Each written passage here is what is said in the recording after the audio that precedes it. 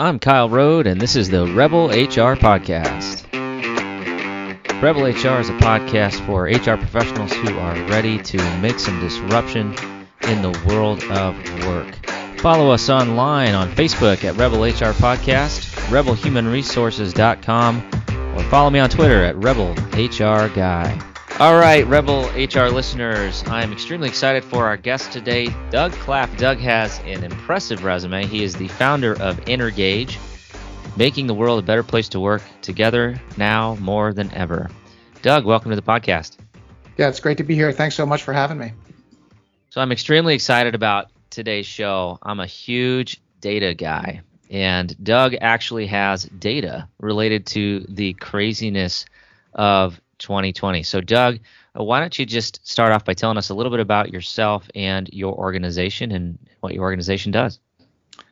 Sure thing. So just a little bit about myself and why I'm a data guy also. So my background was not HR, it was aerospace engineering, started out as a rocket scientist, and clearly data is really important in rocket science. But my passion and my interests were more how people work together and bringing a science and data-based approach to the challenge of how people work together. So I co-founded Energage with the purpose of making the world a better place together now 14 years ago, and bringing that background of rocket science and data to a problem which historically had been considered a much more squishy, soft problem. So today, Energage is a purpose-driven company. We help organizations turn employee feedback into business intelligence and also into credible employer recognition through our top workplaces programs all across the nation. Just to give you a sense of the amount of data we've accumulated, we've surveyed more than 66,000 organizations, 22 million surveys, and so well over 500 million points of data on what it's like to work in a good workplace, a great workplace, and a lousy one. And so we take all that data and we're able to really provide organizations with benchmarking, with analytics and guidance to help them understand and improve their work. And then we're also able to provide recognition for what's great about these workplaces. Now, I think what may have piqued your interest was in June, we released some research findings, specifically what's happened to employee engagement through the pandemic. What surprised a lot of people is that employee engagement went up. And so I just want to pause for a second and check in and see if that's was a surprise to you as much was to me. But certainly right when first things started, I kind of expected all the uncertainty and doubt to cause a dip in engagement. Yeah, that's exactly what prompted this discussion. I was fascinated to hear a little bit about the research, and in my very small sample size in my company, we saw the same thing. We anticipated that employees would be upset or nervous or scared, and what we saw was people were more engaged than ever. Collaboration went significantly up at our company. Our communication actually improved because we were forced to use all these virtual tools. And, so all the things that were on my HR list, things like improve communication, drive engagement, increase collaboration amongst departments, it all happened through no strategy of my own. It had to happen to keep the business moving forward. And then, so we saw that initially. And now I think that it's maybe normalized a little bit or leveled off. Is that what your research is showing you? Well, so it's interesting that you mentioned about employees being clued in or about communications, because that was the number one driver of culture and engagement in terms of improvement during the pandemic. And so we saw, on average, employees being about 20% more positive on feeling clued in, feeling like they're being well informed about what's going on in the business. And that really carried from about April through July pretty steadily. Now, along with the other drivers of engagement, in August and September, we saw the numbers go back more to their traditional levels, about even with last year, or maybe even down just a hair, but a pretty marked decline from that April to July timeframe. So would say that they had I hate to say go back to normal, given that nothing is normal right now or new normal, but we certainly saw them dropping back down to more historic levels and maybe just a little bit lower. Yeah, I think as I've been talking to people and on the podcast and just other HR professionals in general, I think that's the consensus amongst my peers that things were really, really good, kind of shockingly good. And now we're kind of back to the same old as it relates to morale and engagement, productivity, all those things. Yeah, I think that there's a lot of truth in that. A lot of the discussion in August and a lot of the fear, uncertainty, and doubt was around return to school for an awful lot of employees who had made it through the remote learning back in the spring, but we're now looking at really huge levels of uncertainty around whether school would be in, whether it would be hybrid, whether it would be remote only, what the implications were for childcare, what the implications were for their own working environments. And we saw that hit right around mid-August, the really fear, uncertainty, and doubt around the return to school. And then in September, we're seeing just a slight uptick in terms of overall engagement levels, but now many employees are dealing with the return to school and the realities of often trying to be a parent, a teacher's assistant, and an employee at the same time. Yeah, myself included. I have three kids, 2 in school, 1 supposed to be in preschool, but currently home preschooling, if that's a thing. And my spouse, who is a saint, who is working from home with her organization, and me back in the office. So I think the stress levels of my employees that are especially employees that have kids have certainly spiked this fall. So I'm curious, I'd like to maybe take a little bit of a step back and talk a little bit about engagement in general. I think engagement is one of those buzzwords that maybe has lost a little bit of meaning because people use it in almost every aspect of employee behavior. So as you look at engagement and as you actually work to measure engagement, what do you look at? What criteria do you consider to be an engagement driver, and how do you start to analyze that? Great question. And I would agree with you that the term engagement went through a bit of a hype curve where it got very popular. And then all of a sudden we bumped into companies who were selling lunches to companies and saying, well, that's engagement, clearly, is lunch. And and it's not the way that we think about it. So we think about engagement as the intersection of 3 things. So it's employees who are motivated to give their best. They want to stay at the company, and they want to recruit their friends to work there. And so those 3 elements, motivation, recruitment, and referral, are kind of the big 3 for engagement. Now, those are all outcomes in that if you try to tell somebody to be motivated, probably not going to work very well. And so we look at drivers of culture that drive culture and engagement, and we've really broken those down into 4 major areas. One is around alignment. Are people aligned on values and direction, where you're headed? The second one is around connection. So do you feel like a sense of emotional connection to the company? Do you feel appreciated? Do you feel like the work is meaningful? Do you feel like that you're appreciated in the work that you do? The third one is around coaching. So do managers take a coaching role? Do they help you to learn and grow? Do they help to remove obstacles? And then the fourth one is around performing. So do you and the company get stuff done? Do you innovate? Do you accomplish the mission and purpose of the company? So those are the big 4. It's align, connect, coach, and perform. So we measure those. We measure employees' perception of those 4 different areas. We measure engagement, and that's those 500 million data points are looking at those drivers of culture, drivers of engagement, and then engagement itself.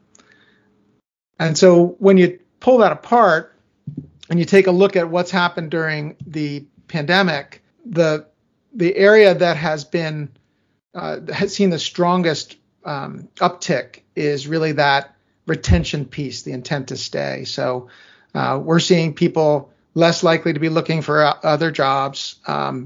We saw a little blip in August for that, but really it's been consistent through April all the way through September. People want to stick around.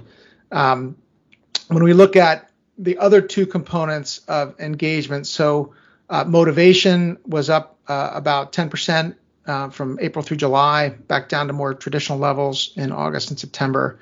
And then the referral, similar story.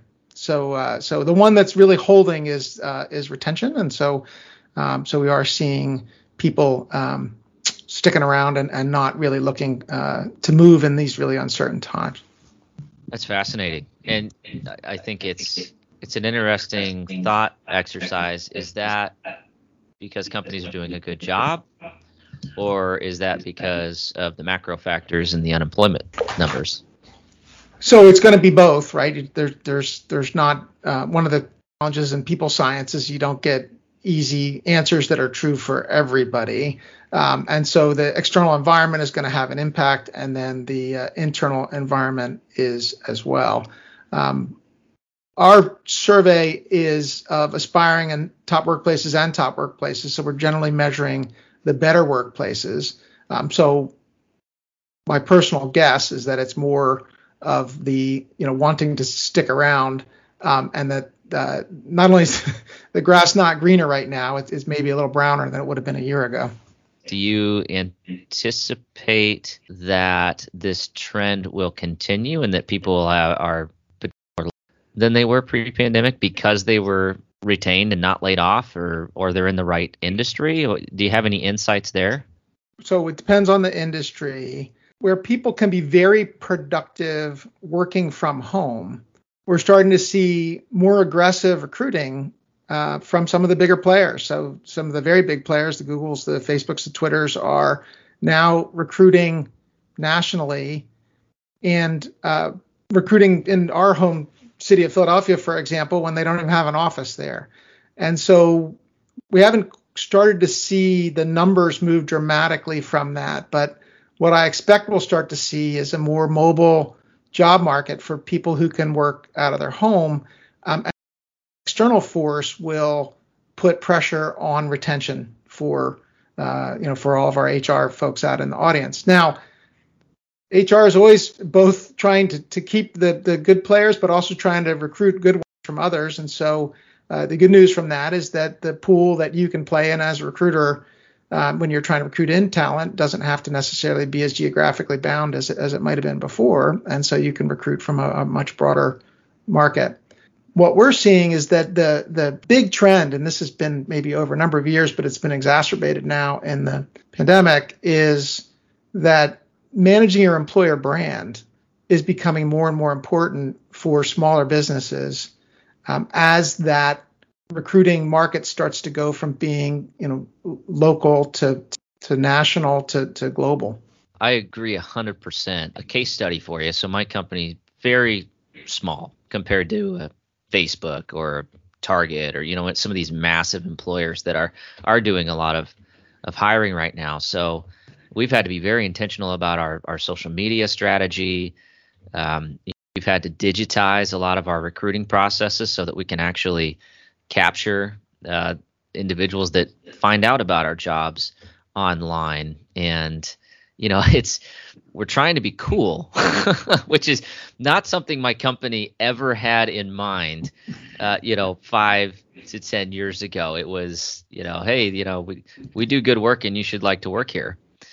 And now it's shifting to, we need to have a burning platform for somebody to want to work here, and then we need to make sure it's a great place to work so they stick around. It's super hard, and I'd say that the social media environment makes it even harder. And so I don't know if you've had a chance to see The Social Dilemma, big Netflix special, just highlighting how some of these big companies have used social psychologists to really manipulate people's perspective. And within our business, within HR and recruiting and employer branding, we've seen some of the same kinds of forces happen that we've seen in the broader social area. We've seen trolling. We've seen companies, manipulating their their brand through trying to get postings that are favorable to them, and it really leaves the employee or prospective employee just kind of not sure where there's credible information out there to learn about a place to work. And it's a pretty big investment to take a job to learn what it's like to work in a place and then find out that it's not for you. And so finding tools, finding ways to credibly, authentically understand what it's like to work at a place before you go there has just become really, really valuable. And that's an area that we've focused a lot of effort in over the last few years. No, I think that's a great point. And then, I just had this conversation a few days ago about Glassdoor, which for like HR, it's almost like this love-hate relationship, because it's open source, right? Anybody can go and say anything about your company. So if you have a bad experience with somebody who is offboarding from your organization, you have a bad recruiting experience for a candidate, people can find out, right? I always caution people, before you go assume that Glassdoor is 100% correct, see how many people on there gave it a 1 star. Those are probably people who had a bad experience. Count those up because they'll skew the data. But then also go look and see how many interns filled out the ratings, because I guarantee you somebody in HR or somewhere said, "Hey, welcome to so and so company. First step, go give us a great review on Glassdoor. We'd really appreciate that. And gosh, it'd be great to get the word out there." Well, yeah. So we did some research into this. We survey an awful lot of companies. So we were able to company where we had surveyed everybody in the company, gotten their feedback on it, and then look at the Glassdoor responses to line those up, not individually, but to try to understand statistically whether there was a significant skew in the data. And maybe not surprising to your audience, huge skew towards the disaffected, highly disengaged, and it really misrepresented the company. Now, as you probably know, Glassdoor actually encourages companies to go and encourage, as you say, interns or others to post. So if you have a program that's actively posting, and it becomes this a little bit of a social war between the trolls and the sort of actively trying to promote the positive sides of the culture, and then the employee who is reviewing that Glassdoor data doesn't know what to believe, and that's one of the reasons we've put Top Workplaces out there as a research-based approach that surveys a statistically meaningful set of the employees of a company, or all of them if it's a smaller company, and you don't have this bias in the data, which ends up providing a skewed version of it. Yeah, I hadn't thought about that the companies that are actively engaged in responding to Glassdoor might be the more accurate reviews. You said love hate. I'm not sure how much love there is out there for it, but it's a there. I think if companies can find alternatives to Glassdoor to get their credible branding information out there, certainly ours is one with topworkplacesusa.com. Great place to go and learn about how to get your employer brand out in a fact-based and research-based way.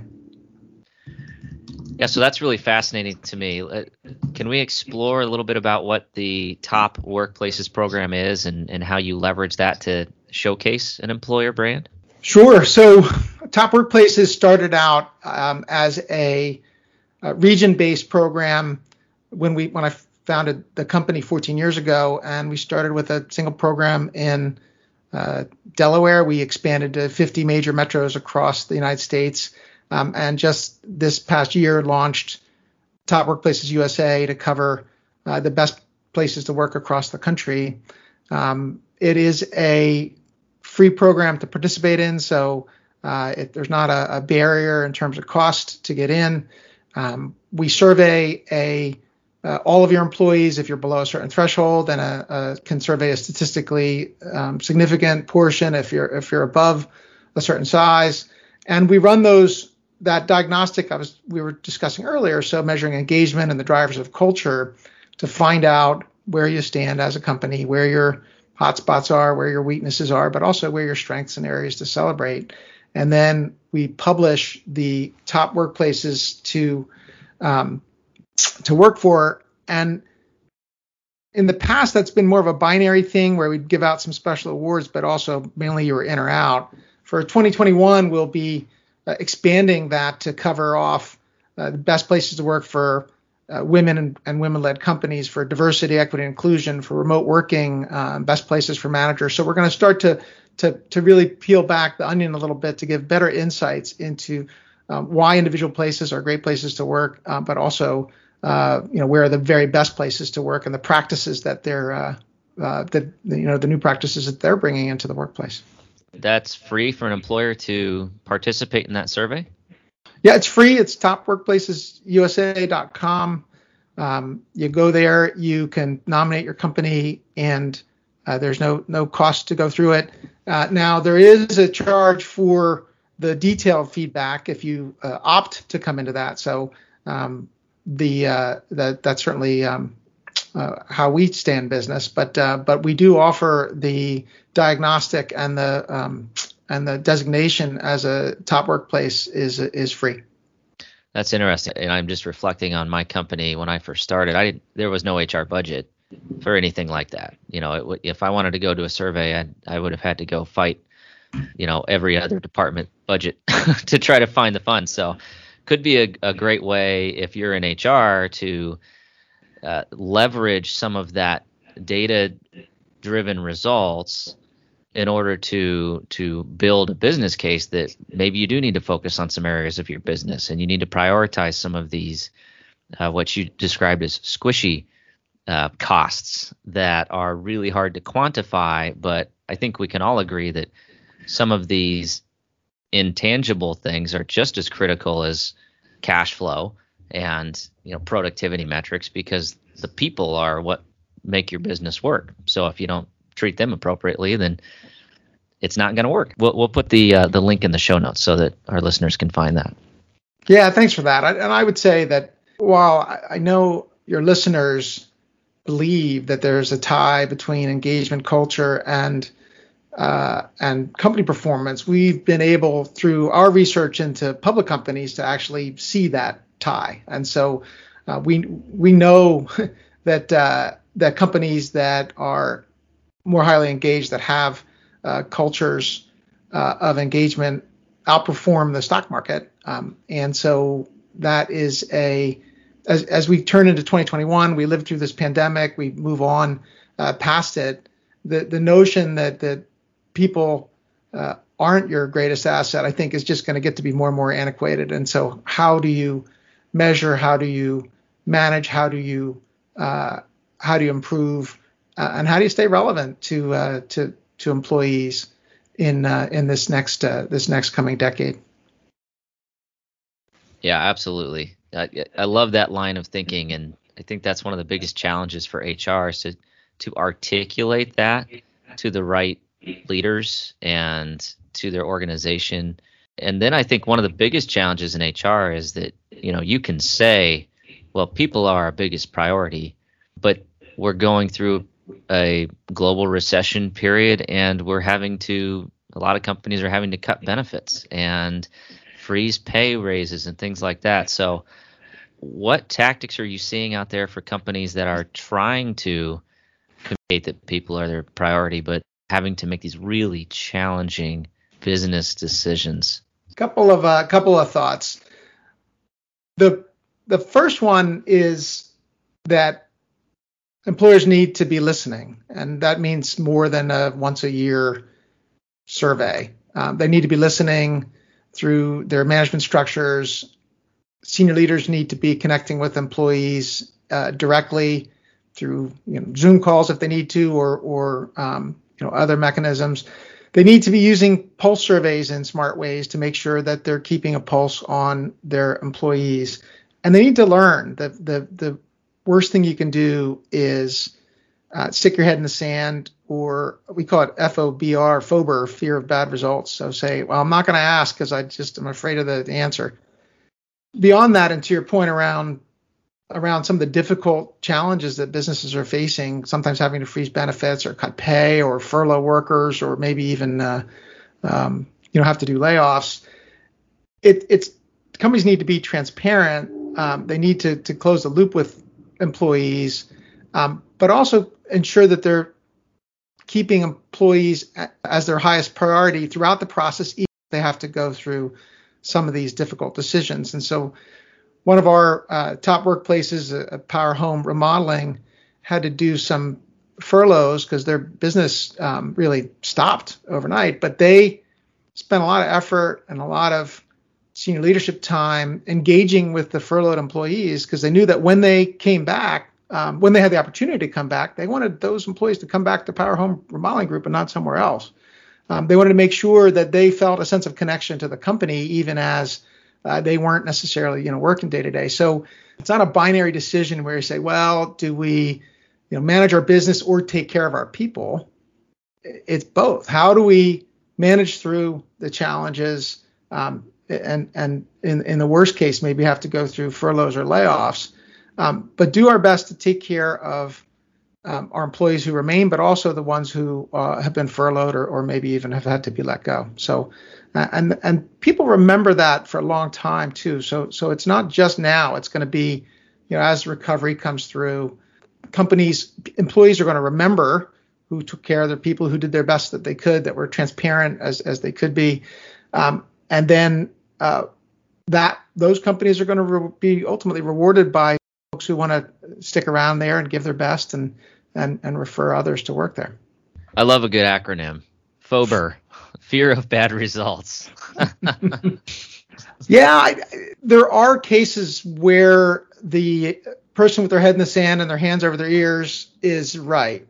And so if the plan is to run the employee engagement survey and then completely ignore the results, not feedback to the company, not share that the voice of the employee is being heard, then you probably shouldn't do it. Now, the opposite end is if you treat the employee survey as like a ticketing system and customer support where every single input is going to be addressed, that way lies madness also, because you can't treat an employee survey as a customer support ticketing system where every single bit of input is going to be addressed. You can't run your business that way. And so the sweet spot's in the middle, not surprisingly. And this is where asking employee opinions with a good employee survey that's authentic, research-based, that's got a science base to it, that's got benchmarks associated with it, that is actionable, but is also going to allow you to take those actions in alignment with running your business and making sure that you're creating value for your investors, for your customers, and your employees at the same time. Because if you treat those as separate and orthogonal, to use a rocket science term from my past, you're going to fail. And so you really want to make sure that you have alignment between those objectives. There are cases where you shouldn't run that survey, and that's not a great place to be, where you're actually better off with your head in your sand because your intentions aren't great. So right, yeah, it's worse to ask the question and then do nothing about it than to just not ask at all, right? Yeah, that's exactly right. You ask the question and then they answer, and you say, actually, I didn't care at all what you said. Yeah, thanks for that opinion, but I don't care. Yeah, go back to work. Remember what you said. Yeah, that doesn't work very well.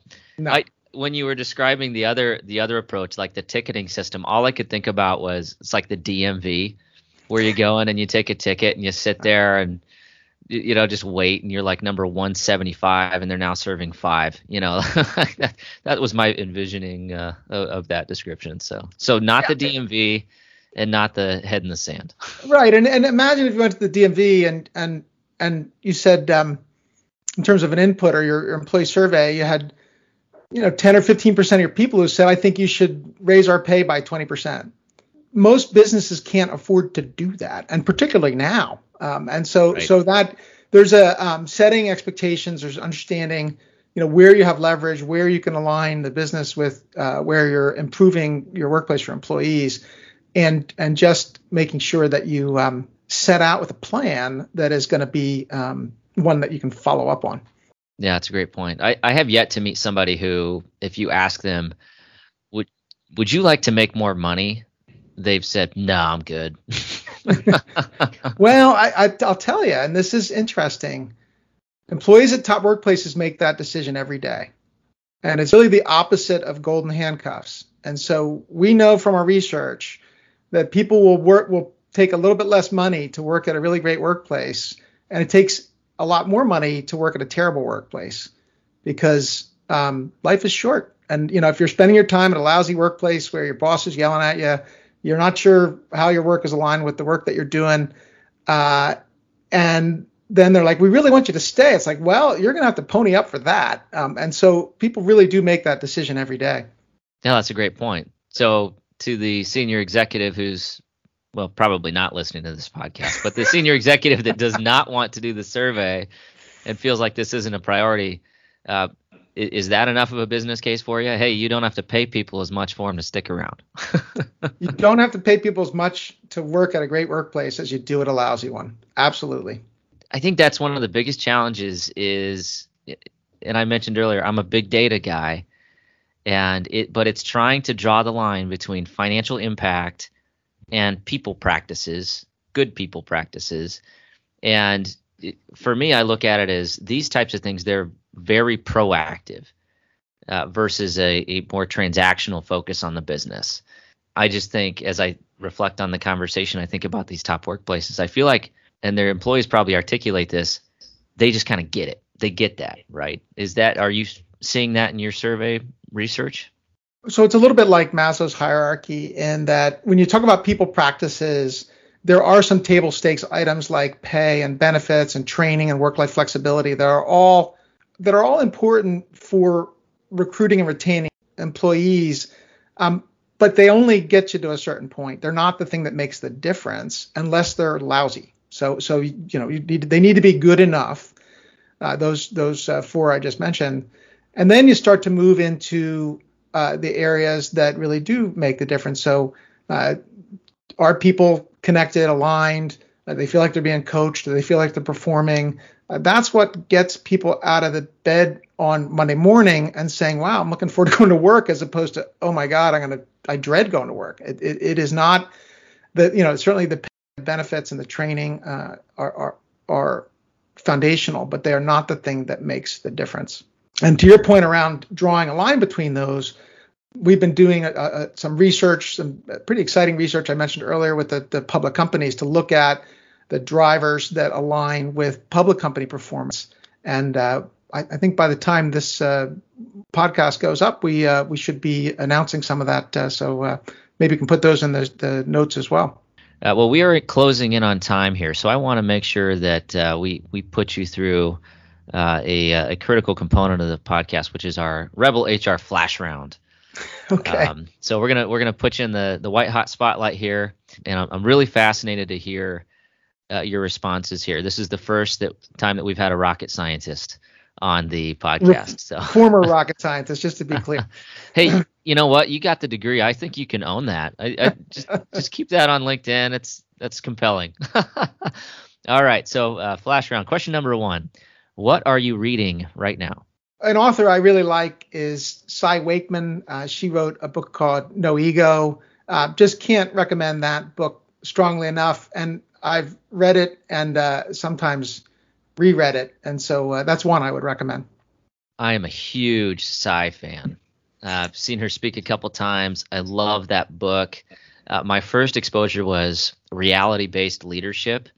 One of my managers gave that to me, and I was hooked. So yeah, strongly recommend that. Love that. Love that series and the approach to the actual psychological principles that drive behavior. So if you're an HR person and you just can't figure people out.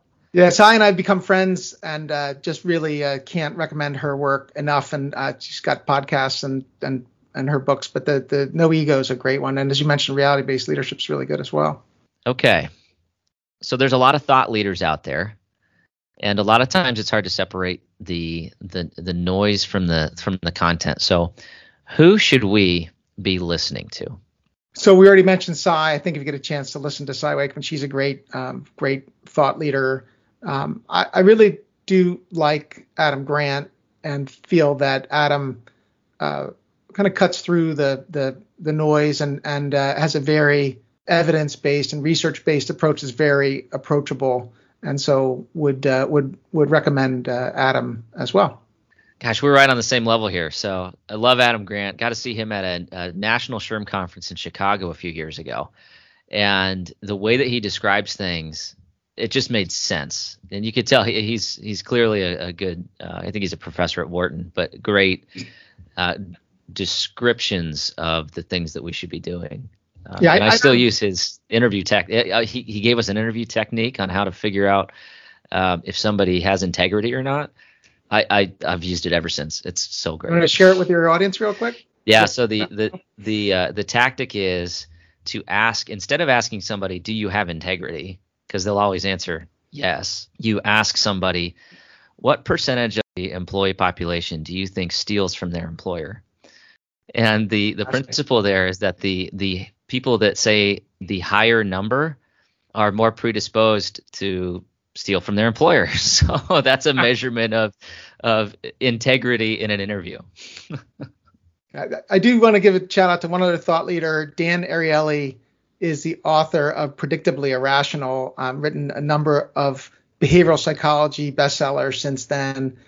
He is working with one of our partners called Irrational Capital and helped to found that. And just a brilliant speaker, thinker, really comes at things from a different perspective. And if you get a chance to really see him on CNBC or Wall Street Journal or one of those places, just a great thought leader. Great content. All right, last question in the flash round, and then I'll let you off the hook. How can our listeners connect with you and your organization?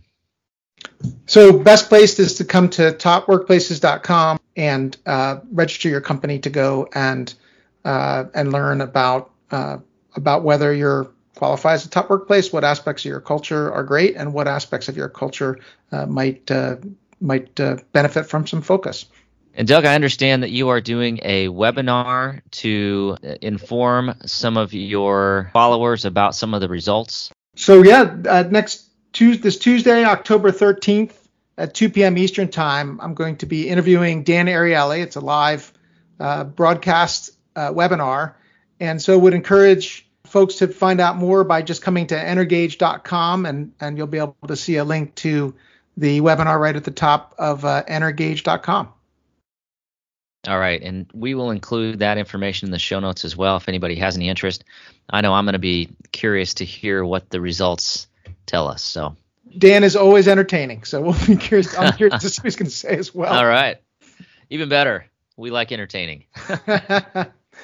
Thanks so much, Kyle. All right. Thank you again, Doug. Really appreciate it. All right, that does it for the Rebel HR podcast. Big thank you to our guests. Follow us on Facebook at Rebel HR Podcast, Twitter at Rebel HR Guy, or see our website at rebelhumanresources.com. The views and opinions expressed by Rebel HR Podcast are those of the authors and do not necessarily reflect the official policy or position of any of the organizations that we represent. No animals were harmed during the filming of this podcast. Baby.